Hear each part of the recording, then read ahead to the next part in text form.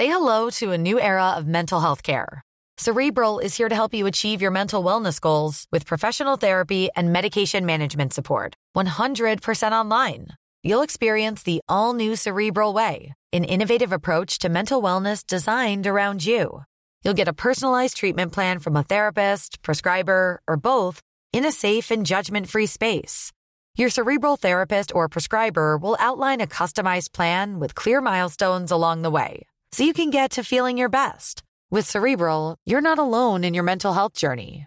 We're here to empower you to live a fulfilling life. So take that first step towards a brighter future and sign up today at Cerebral.com/podcast and use code ACAST to get 15% off your first month. Offer only valid on monthly plans. Other exclusions may apply. Offer ends July 31st, 2024. See site for details. The number one selling product of its kind with over 20 years of research and innovation. Botox Cosmetic, out of botulinum toxin A, is a prescription medicine used to temporarily make moderate to severe frown lines, crow's feet, and forehead lines look better in adults. Effects of Botox Cosmetic may spread hours to weeks after injection, causing serious symptoms. Alert your doctor right away as difficulty swallowing, speaking, breathing, eye problems, or muscle weakness may be a sign of a life-threatening condition. Patients with these conditions before injection are at highest risk. Don't receive Botox Cosmetic if you have a skin infection. Side effects may include allergic reactions, injection site pain, headache, eyebrow and eyelid drooping, and eyelid swelling. Allergic reactions can include rash, welts, asthma symptoms, and dizziness. Tell your doctor about medical history, muscle or nerve conditions including ALS or Lou Gehrig's disease, myasthenia gravis, or Lambert-Eaton syndrome and medications, including botulinum toxins, as these may increase the risk of serious side effects. For full safety information, visit BotoxCosmetic.com or call 877-351-0300. See for yourself at BotoxCosmetic.com.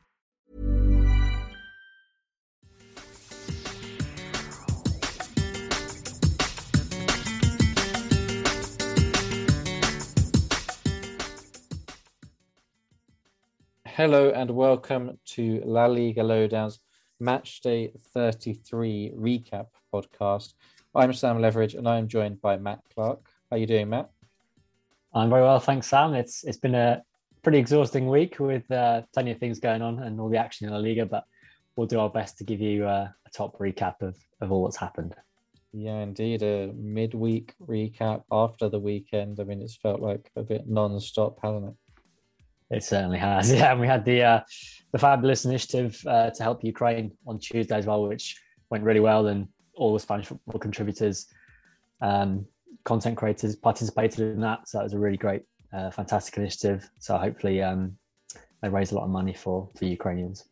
Yeah, big shout out to Chris Marquez and the GiddyCast guys who set that up, and I think they raised just over €1,000 in the end. So a great idea there.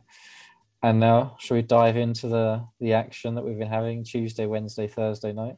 Head first, let's go. All right, well, the big question, Matt. Real Madrid won 3-1 against Osasuna in Pamplona at El Sadar. Have they won the league? I mean, not mathematically, but it is just a question of when rather than if. I think we've kind of known that for quite some time now. The incredible comeback against Sevilla at the weekend was followed up by another impressive away performance. Some rotation from Carlo Ancelotti. He's clearly thinking about the Manchester City game now. Modric was rested from the start. Kroos too. Vinicius as well got a lot of rest. Still started Karim Benzema, which was surprising for many. But in the end, no real issues. Yep, of course, David Alaba did come off at halftime with an injury, but I don't think we know quite yet how bad that is. But that's kind of the only negative from an impressive away performance, and they could have scored more. Benzema obviously had 2 penalties saved by Sergio Herrera. We'll come on to him later, I'm sure. But some good minutes for Dani Ceballos, and all-round job done. And they were talking about potentially winning it this weekend if Barca drop points in consecutive matches, but that won't happen. So it's a question of, will it be against Espanyol or will it be at the Wanda Metropolitano? Yeah, let's hope it's not the latter, at least from my point of view. But yeah, I think David Alaba, I think Carlo Ancelotti spoke after the game, so there wasn't anything too serious. It was just a precautionary measure. So Real Madrid fans will be with one eye on Manchester City already. Well, 2 eyes on Manchester City at that first leg already now. And they'll be counting on him, and they'll definitely need that. So let's take a look at the only team now. I think I'm right in saying that, aren't I? Right? The only team who could deny Real Madrid the title, and that's Barcelona. They were in action on Thursday night in San Sebastian, a 1-0 win, which is pretty impressive. I mean, Real Sociedad are very, very difficult to beat in San Sebastian, aren't they? Yeah, they hadn't lost a game at home in the league or even conceded a goal at home in the league since December, and that was against Villarreal. So, yeah, they've been on a great run at home, just grinding out the wins. Even without Oyarzábal, they've been getting some good results, and they've been solidifying their position in the top six. But yeah, this game, they performed well, Real Sociedad. They had more possession than Barca, which is quite a rare thing. And they knocked on the door quite a lot. Ter Stegen was pretty impressive. Clement Lenglet had to come on as a sub and make a real good cameo performance from him, which a lot of Barca fans were quite surprised to see and delighted to see. But yeah, in the end, it was an early goal that won it, and it was Aubameyang once again back in the side. Some good work, a great ball over the top from Gavi. Ferran tries to beat the keeper, and it kind of falls to Aubameyang, who's in a great position at the back post, just to nod it in the net. Another headed goal from Barca, 16 now, which is, I think, their joint record. And then let's take a quick look across the other teams up there at the top of La Liga. Sevilla, we'll dive into a bit more detail on their win over Levante a little later, part of the relegation scrap, but a 3-2 win for them, which was a big reaction from that game against Real Madrid on the weekend. Then a couple more teams in that race for the European places. One of those was Atletico Madrid, a chance to kind of make up some ground, and they were tied to a 0-0 draw with Granada. We'll hear the Granada point of view from that a little later on in the podcast as well. But what did you make of Atletico, man? It's just a recurring problem this season against the bottom kind of 4 or 5 teams. I think they've only beaten, of those teams at the bottom, they've only beaten Alaves once and Cadiz twice. And the rest have been either drawn or defeats. So I think Levante have taken 4 points from them. Alaves have beaten them at Mendizorroza. And yeah, Granada have taken 4 points off them as well, as have Mallorca. Mallorca have done a double over them, in fact. So yeah, it's been a real Achilles heel for Simeone's side. And, you know, you take not even all of those games. If you just put those down as wins, that's already at least 10 plus points you can add to Atleti. And that's where the title has been lost. And of course, this was the game that they mathematically lost options to win the league. We all knew that was going to happen anyway, but this was official. So their reign as champions is over. Come on, man. You're just rubbing salt into the wounds now. I'll stop now. But no, yeah. but like you say, I mean, 19 points that they've dropped against the bottom 5. I think the only team from the bottom 5 that they've beaten in both games is Cadiz. Yeah. I mean, 19 points. They have all 19 of those points, and they're 2 points clear of Real Madrid at the top of La Liga. That's the difference, yeah. And they've normally been so reliable under Simeone against promoted sides, against teams at the bottom. They're normally so reliable, just getting the job done in those games. But yeah, it's a real grind. And Atleti's run of 6 or 7 straight wins looks quite a long way away now. Obviously, the Manchester City tie took a lot out of them physically, mentally, emotionally. But they now need to just kind of switch gear and really focus on the final few games to make sure that they are top 4, because it would be a calamity if they missed out, I'd say. And they'll have to do it without João Felix, who's out injured now for the rest of the season, which is a big blow. But they'll have to rely on the likes of Correa and Cunha. Griezmann's on his longest streak without scoring for Atleti, which is a concern. The return has kind of been mixed, I'd say. Obviously, you have a more impassioned take on that as an Atleti socio, but I think the reaction is mixed at best with Griezmann. I don't know. I mean, Griezmann is a strange one, because I see exactly why Diego Simeone values him, why he's such an important part of his setup, his team, because he's the perfect Diego Simeone player. He's a guy who doesn't mind dropping to play central midfield or to play on the right of midfield, even though he's a superstar striker, and he does put in the hard work on the graft, and he clearly kind of gets on very well with players in the squad and is very happy at Atleti and so on. But he's big money, a big transfer fee, which maybe is not as big as it could have been in the past, but is still a big fee. And his goals return just hasn't been that good. I mean, I think he's on 3 goals in La Liga this season. I mean, come on, Antoine Griezmann, you need to be doing better than that. So it is a difficult one to discuss.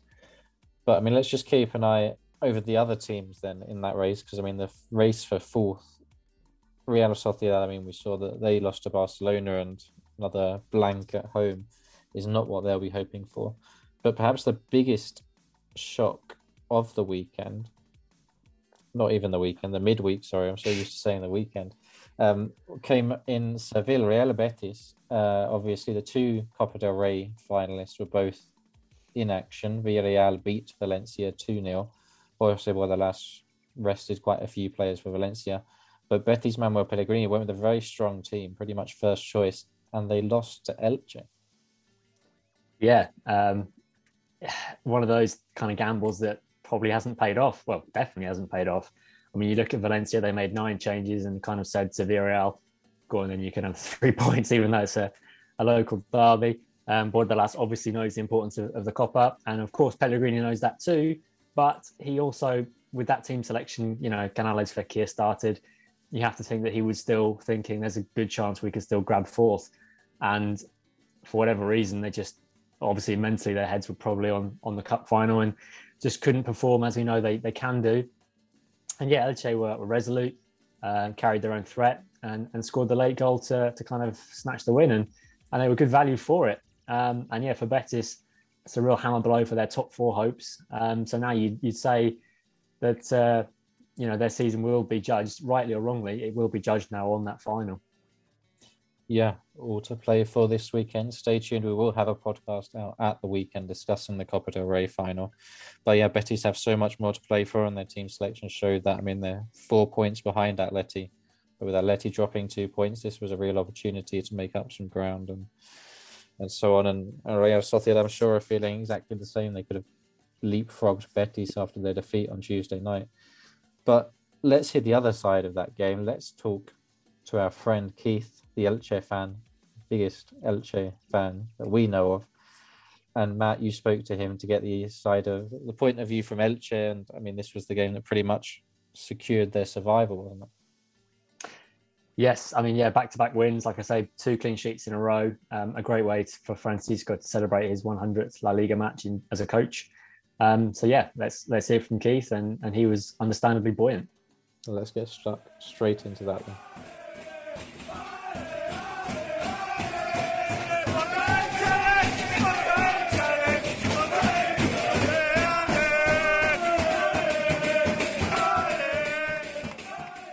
I'm here with Keith Farnham, Ireland's #1 Elche fan, and he's delighted, I'm sure, after Elche's massive 1-0 win at the Benito Villamarín.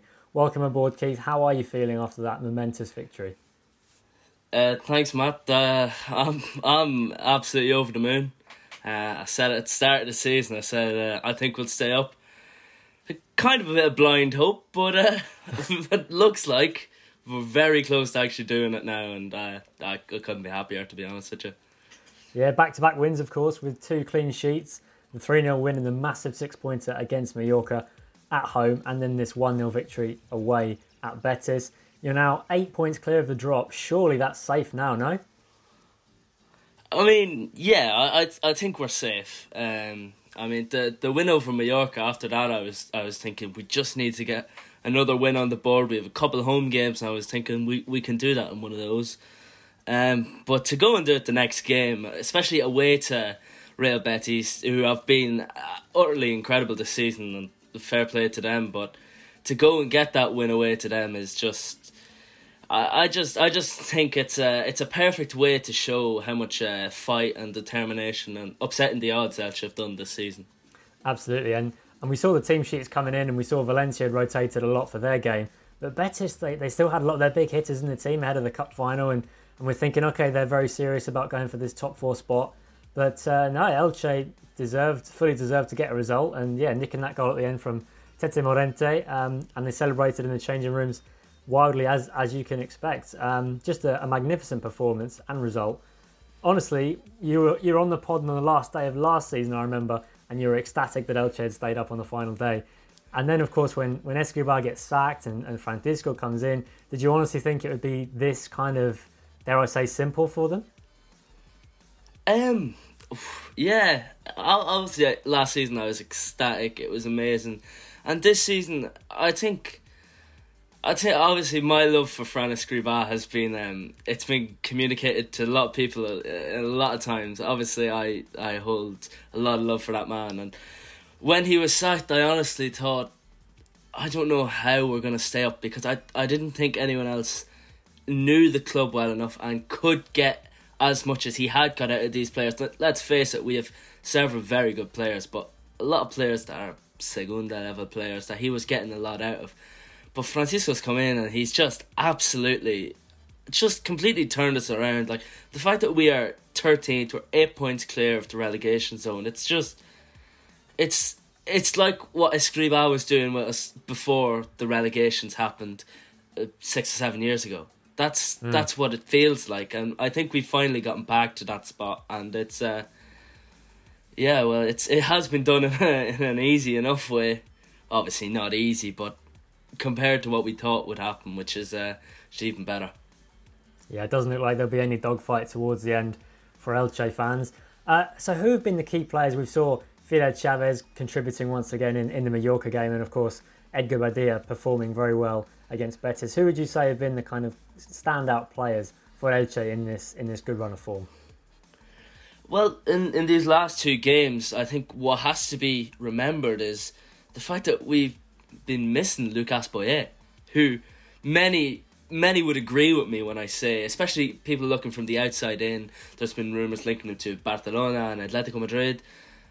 But the fact that we've done it without him in the last couple of games, I think shows that the likes of Fidel, who has always been a very good player for us, and I've always loved him. I think Verdu coming back into the team really showed his leadership. Obviously, Badilla had a brilliant game against Real Betis. I think just in general, though, the core of the squad has just been very good. Johan Mojica obviously scored that brilliant goal against Mallorca, and I just think we've got a team full of players who are willing to die for the badge, and we've got a bench full of players that are also willing to do the same. You see Gumbau coming in for Mascarell, Big Ass comes in. He hasn't been a regular starter a lot of the time, and I just think we've got that bit of depth now that has maybe been the difference in keeping us up.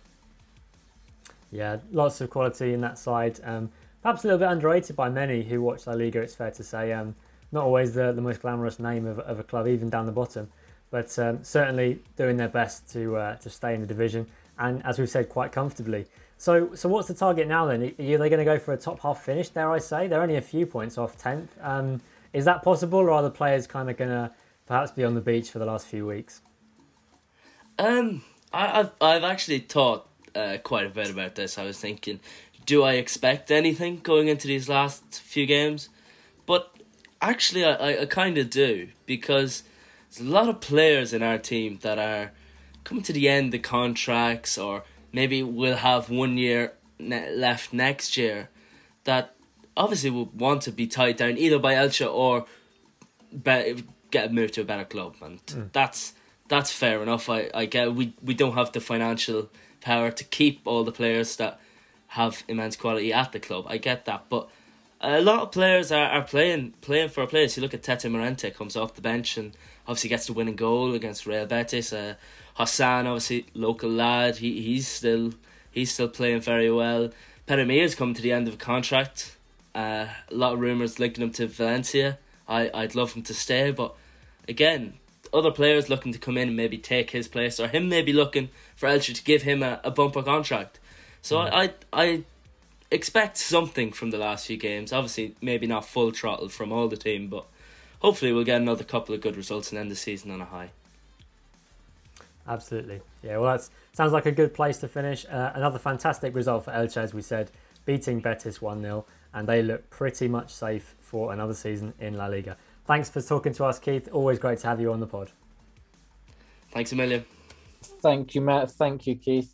Great to hear some insight there on Elche, and a huge achievement from Francisco since he's come in. And Elche will definitely be enjoying these last few weeks of the season. So stay tuned, as we'll be delving deeper into the relegation fight and all of those teams who are still stuck right in there.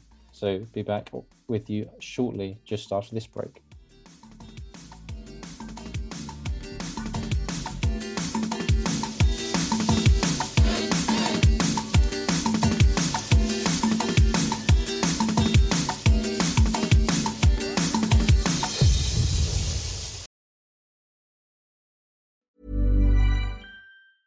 Hey, I'm Ryan Reynolds. Recently, I asked Mint Mobile's legal team if big wireless companies are allowed to raise prices due to inflation. They said yes. And then when I asked if raising prices technically violates those onerous two-year contracts, they said, "What the f*** are you talking about, you insane Hollywood ass?"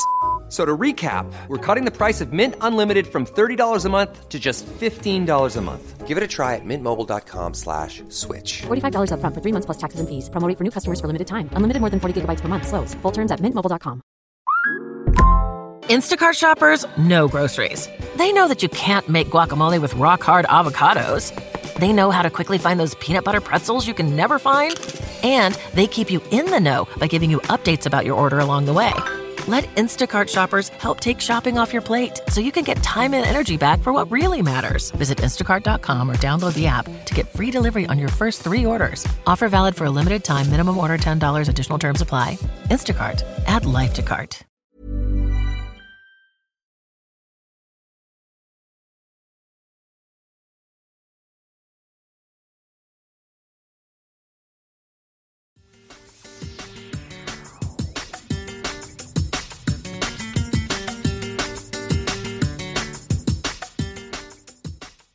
Welcome back to La Liga Lowdown's Matchday 33 recap podcast.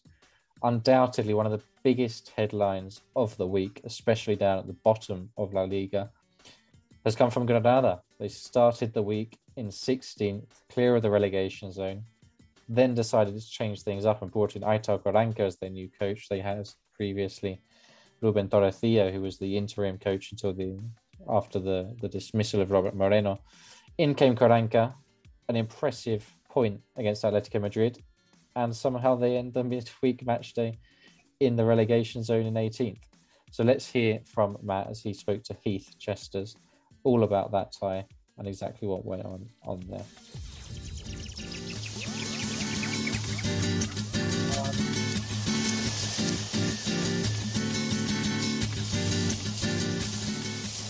Heath, welcome back on the show. It's been another dramatic week, hasn't it?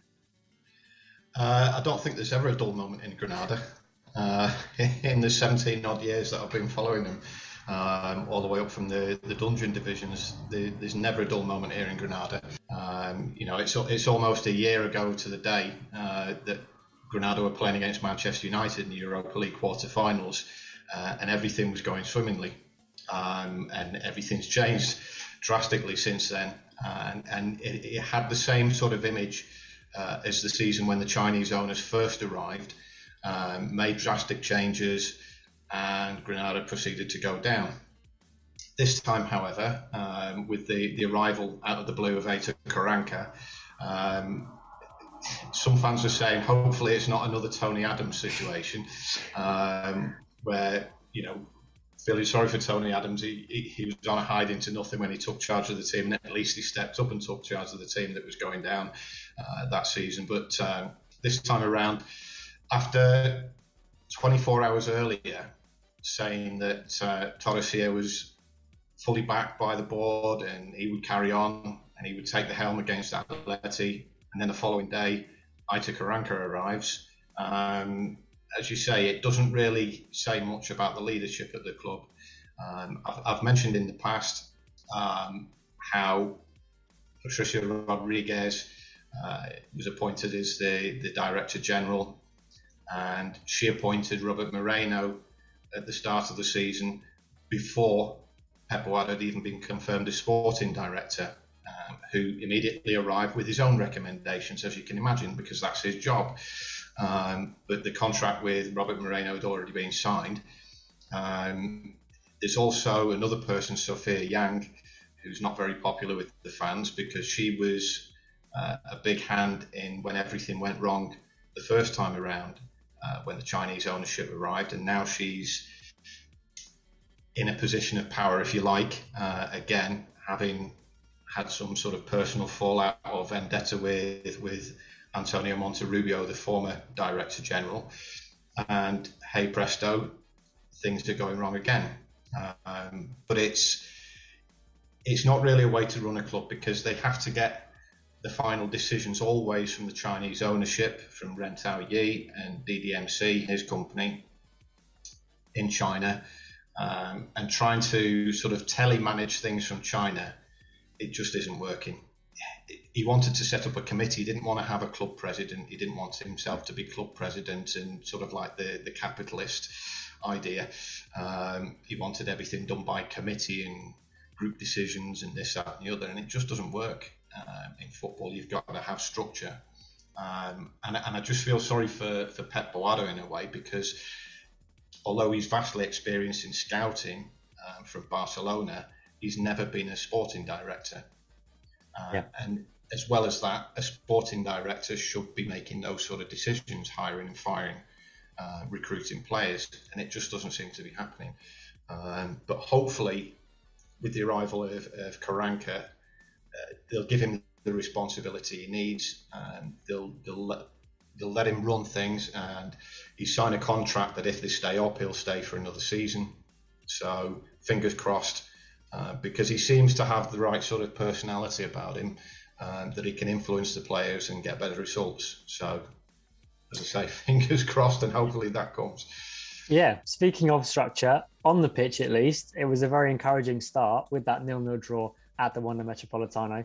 What did he do differently from his predecessors that enabled Granada to have that solid foundation? Well, in his own words, he said the first thing he did, obviously with little time to prepare much tactically, he literally filled the players with confidence, because he could see that the confidence was rock bottom amongst the players. And the quality's there in the squad, that they shouldn't be where they are in La Liga. Because he said, you were playing in the quarterfinals of the Champions League a year ago, and look where you are now. How's that happened? Yeah. You've got the quality, go out there and show it, without any fears.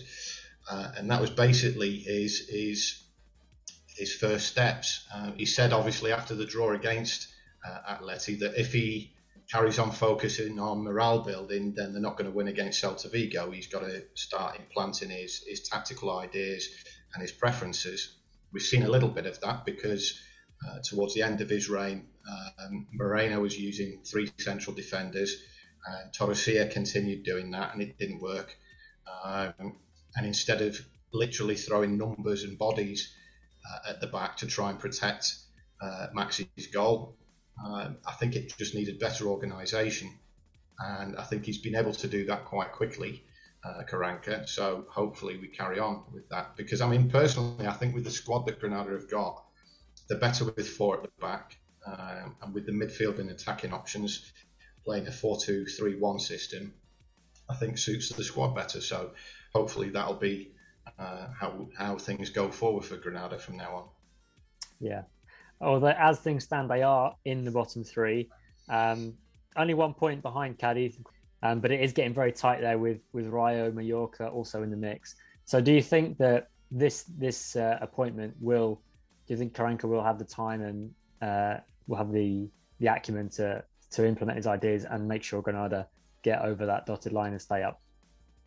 Well, I think it's with the fixtures we've got left. There's some tough fixtures to come, and the biggest shame is that especially the home games and games against direct rivals over the last few weeks, that Granada haven't made the most of those, getting 2 points from a possible 12 against direct rivals, because literally they could have been well clear of the relegation zone now, and not looking over the shoulder. Now they're looking ahead at those that have crept above them because of the wasted opportunities. But I still think it's very much in Granada's control. I think the battle is that tight down amongst that group that there's enough time, there's enough results that can go favourably for Granada from other teams. And I think if Karanka has got the confidence back amongst the players and gets things a bit more organised defensively, as we saw glimpses of against Atleti, then I think it's still very much in their control. But I've seen this situation before. Most often than not, Granada tended to sort of just creep over the finish line or achieve safety by goal difference or by a point when before the Chinese owners arrived. And since the Chinese owners arrived, I think the problem is that organisationally they're not prepared for a relegation battle, and they certainly weren't expecting it this season.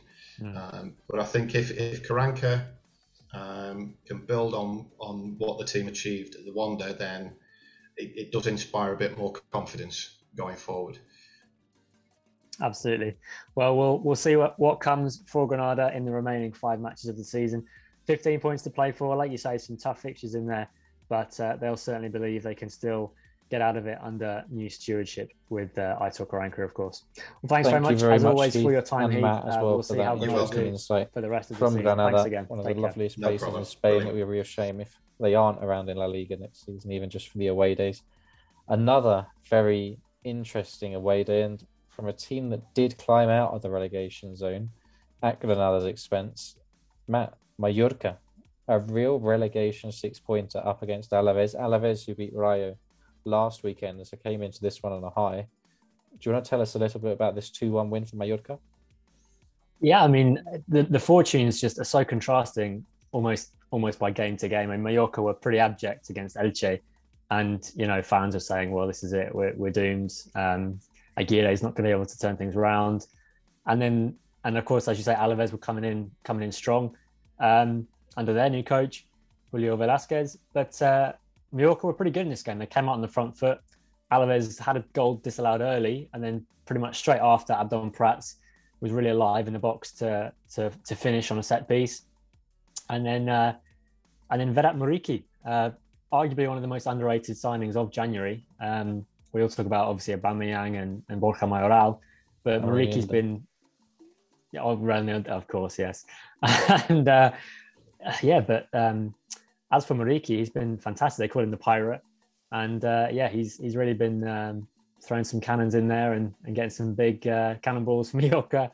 And they needed it most because that ended up being the winning goal, because Alaves got one back in the second half and made it a really nervy finish. But they got over the line, and as you say, big 3 points to climb back out of the bottom three. And it's really hard because you think all of these teams at various points you've looked at and you said, yeah, they're going to climb out of it, or no, they look in trouble, they look doomed. But then they keep throwing out these results, which just perplex us week to week. We probably sound like we're contradicting ourselves every other weekend here, but Mallorca's home form is going to be crucial because that is where they can get the results. They're not the greatest travellers, but that home form is where it's going to be key. So if they can have a few more results like this one, that will definitely give them a fighting chance of staying up. Yeah, flying across the islands and the Balearics is never an easy journey to make. But Matt, a little bit on Alaves, and they're on 25 points, bottom of La Liga, and now 6 points from safety with 5 games to go.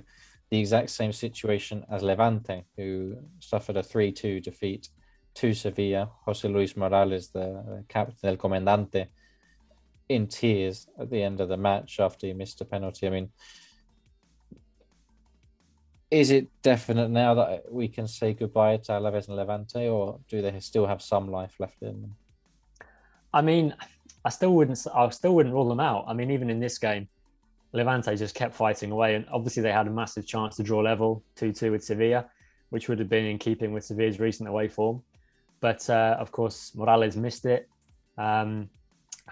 Then Sevilla get the 3-1 from Koundé. You think, yeah, that's it, game over. But they show enormous resilience yet again to kind of say, no, we're not dead yet, we're coming again. And a fantastic counter-attack, again, started by Morales. He really does do pretty much everything in this team. He sets up Soldado, whose return has been important. He's scored in back-to-back games now, which is important given the injury to Roger. Having Soldado around will help them in attacking sense. It's 3-2, and it's a crazy finish because they're throwing everything at it, set pieces, keepers coming up. You genuinely thought it could end 3-3, just like it did against Real Madrid at the Ciutat. So I really would never rule Levante out because they guarantee that you're going to have goals in the game. The 2 games with Sevilla, for example, 5-3 in the first half of the season and 3-2 in this round. It's just incredible to watch Levante. I think every neutral would want them to stay up ahead of pretty much any other side in that bottom scrap because they're so entertaining. They always play well against the big sides. And yeah, they've just got so many likable characters. I mean, I defy anyone to not be sad watching Morales at the end of that game. I mean, all the Sevilla players were comforting him as well. Navas was there, and Rakitic, who put a lovely message out on social media too. And yeah, you could see he had the weight of the world on his shoulders. Very similar to Iago Aspas a few seasons ago when he missed a penalty for Celta, and they were right in the relegation scrap. And of course, he did pull them out himself. But whether Morales can, it's a tougher task for sure, because they are 6 points adrift, like you say, with 5 games left. But never say never. Yeah, and I mean, you said there who could not be sad watching those scenes. I think a few Valencia fans might have something to say there. But true. Yeah, I mean, it wasn't easy viewing, was it, to see him kind of so clearly devastated. But let's look at somebody who might be feeling a little bit more positive than they were when the week started. I mean, Cadiz played Barcelona on Monday night, Athletic Club on Thursday night at home. If we had to predict one of those games that they would win, I think we would have all said the second one, but it wasn't that way around. It was a 1-0 win at Camp Nou, very impressive, very defensively strong. And then the first half against Athletic, they fell apart and were 3-0 down at half time. So, I mean, Cadiz did manage to fight back to 3-2, but it was too little too late. They remain outside of the relegation places as things stand, but only 1 point in it, ahead of Granada. I mean, how do we feel about Cadiz and their chances? I mean, they're just inconsistent, aren't they? They are. What I will say is that I think the first half of this game, they had a massive hangover from the Camp Nou. I mean, it was a brilliant result for them, unbeaten in 4 games against Barca. And to win there for the first time is a remarkable achievement. And to come from Lucas Perez, who had hardly featured, let alone scored, was even more surprising. But yeah, the first half here only took 3 minutes for Raul Garcia to put Athletic ahead. And then it was 2 and 3 before you could even blink. And you really feared for them. But they showed a lot of resolve second half, as you say, to come back to 3-2. That was obviously a tense finish too, just like Sevilla Levante. But I must say, Sergio's done a fantastic job, but I do think Cadiz will still go down. I do. Because the fixtures. They still have to play Real Madrid, Sevilla and Real Sociedad in the final 5. They've only got Elche and Alaves on the final day. By that point, Alaves could be already down. So, teams tend to play with freedom if that happens. So that's going to be potentially a do or die for Cadiz on that final day. But as I say, if Granada can get some points, Mallorca, etc., it could already be over for Cadiz as well. We saw something incredible in this match day, which was that Rayo Vallecano won their first win in 2022, and Getafe won an away game for the first time this season. That's right, 33 games played, and it's their first away win of the season. And I'm not sure anybody quite saw that coming, did they? No, absolutely not. And it's been the theme for this midweek, because we had 7 away wins of the 10 games, which is a joint record in La Liga. And yeah, Rayo and Getafe are 2 of the teams you would never have put any money on to win away from home. I mean, Rayo were going to Espanyol. Espanyol are very strong at home. They've taken the majority of their points there. And RDT's in good form, and you think, Rayo might get a draw there, but they're not going to win. And as for Getafe, you think, there's no way they can kind of go to Celta and win. But again, both were relatively, I must say I thought Espanyol would come back harder in the second half, but both were kind of relatively comfortable in the end. And important victories, because Rayo, after that incredible first half of the season, I see you've got your Rayo hoodie on, listener, just in case you can't see, but Sam is sporting his Rayo hoodie proudly. After their incredible first half of the season, Champions League places at the turn of the year, and then they haven't won in La Liga since, and they were just slipping all the way down, and you just worried that they would be the team that would just kind of get sucked in right at the end and just drop into the bottom 3. But no, they've found that win, and that gives them breathing space. And you'd like to think that Rayo will just about get over the line. And Getafe, similar. Again, Quique Sanchez-Flores done a magnificent job there, because Getafe, remember, were absolutely dead and buried at the start of the season under Michel. And Quique came in and said, right, well, let's just start from here and we'll see what we can do. And they've haven't been in the relegation zone for a long time now, and they've slipped a little recently, but this win will help them get back on track. Exactly that. So, Matt, I think it's that time of the week. It's time to talk about our Matchday MVP, our midweek Matchday MVP. So, I'll hand it over to you first up. Who is your first pick? I'm going to have to go with Borja Mayoral. We've spoken so much about, January signings and Aubameyang's impact, but Borja Mayoral is now also, he's the second top scorer of those January signings, and they've been vital goals for Etaffe. I know your love affair with Enes Ünal knows no bounds, but I think the introduction of a partner for him has been really helpful in allowing him to be able to play that more free role.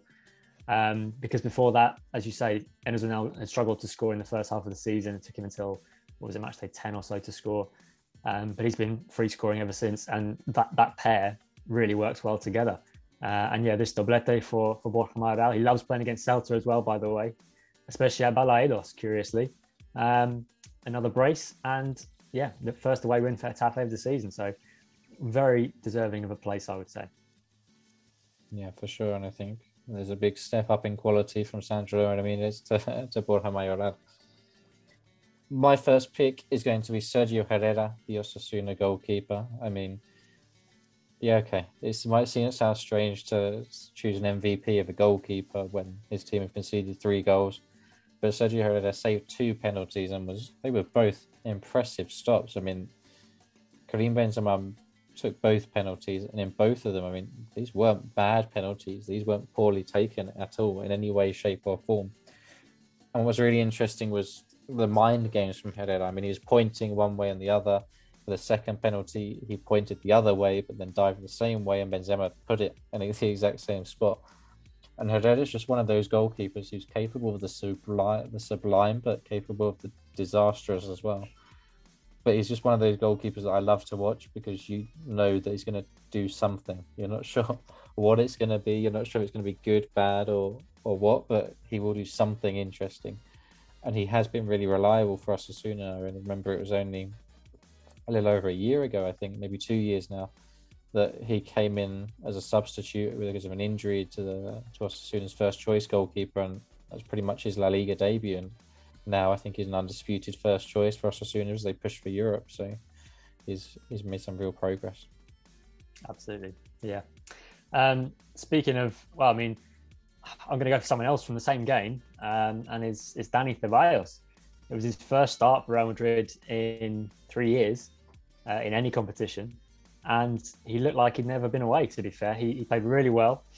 Everyone was obviously talking about the rotation options from Carlo, talking about Fede Valverde, Eduardo Camavinga, but Dani Ceballos just reminded everyone that he's still got some quality too, and he can play a part as a squad player. Of course, I'm sure he'd like to play a lot more regularly, and his talent deserves that, and he may well get the move in the summer. But this performance just reminded everybody of the quality he has and the professionalism he showed to having not played hardly at all, not started, as I say, for 3 years, to come in and produce an impressive performance at what was a tough game. Osasuna at home, with their fans behind them, it's a tough place to go for any side. Madrid didn't win there last year, but yeah, he was a impressive presence in the middle of the park, and helped dictate the tempo for Madrid and just helped them get that control in those moments when Osasuna were trying to obviously impose their own style. Yeah, just have to hope that Manuel Pellegrino is watching and hoping of taking him back to Betis. I think that would be the interesting move in the summer to keep an eye out for. Speaking of summer signings, possibly one of the best in La Liga. I think the fourth MVP candidate has to be Anat Danjuma. I mean, another brace for Villarreal, and his goal tally is pretty impressive. I mean, he's up to 10 goals in La Liga now. I mean, this is a guy who was started the season in the Championship in the second tier in England, and has really settled in so quickly as part of Unai Emery's team. And what I find interesting with him is his stats with XG, because a lot of the time with strikers, you see that they're either way overperforming or way underperforming their XG. But Danjuma is just consistent. I mean, again, in this game, his XG was 1.84 and he scored 2 goals. I mean, he is a player who, the chances he gets, he will convert pretty much what the XG says. And And this was again the case there. I mean, a penalty early on, which kind of got the game going just 10 minutes in, and then 7 minutes later he'd followed it up with a second, and from that point on Villarreal could just cruise through. That's exactly what they need with no game at the weekend and then a Champions League semi-final next week. Arnaut Danjuma has kind of sent Liverpool a warning shot of what they're capable of up against Valencia, so a pretty impressive performance from him, I'd say. And so, time to wrap us up here, Matt. Let's go with your moment of the week. What was your moment of the week? I'm going to go back to Borja Mayoral and Getafe. That second goal to effectively clinch the game. And like you say, there's been many runs of no away wins in this season. I mean, Levante went on a winless run for a long time, and Rayo have been on a winless run too. But Getafe to not win away from home for an entire year, pretty much. And Kike himself, even in his first spell, I don't think he won too many away matches with Getafe then either. So it's been something that's very hard for them to overcome. But Borja Mayoral very much was able to deliver that for them this week. What is your moment, Sam, to finish us off? Well, I'm going to go with two very quickly. One of them was the final whistle of Atletico Granada, because it was just absolutely terrible. And the other one is the Rayo and their win. I mean, Rayo and the Sergi Guardiola goal, but more the final whistle and getting that win. I think Rayo was so good in the first half of the season, and then they've been trying to see it out and to get results. And they've had games where they have been leading or they have been dominating. They just haven't been able to turn it into points. And for them to get that, I think they deserve to stay up more than anybody else in that bottom kind of teams that are in contention. So it was great to see Rayo kind of finally arrest that run of awful results and get back to winning ways. So really good to see that result.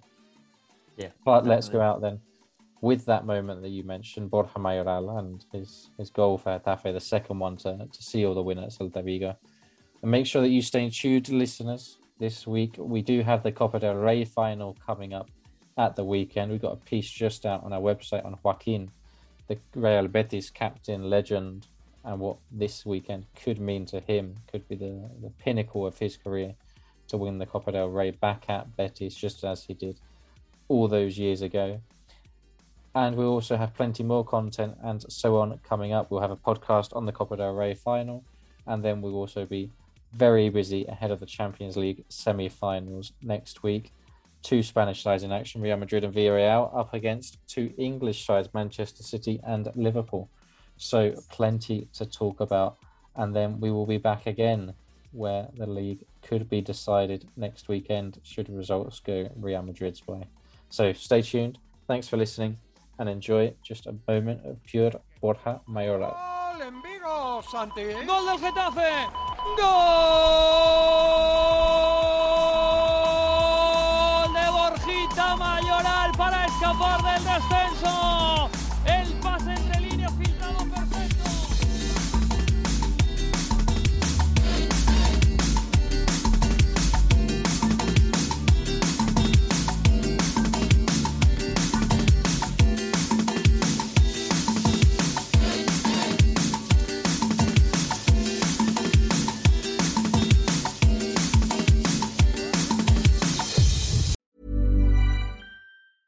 So, you've got an idea for a business.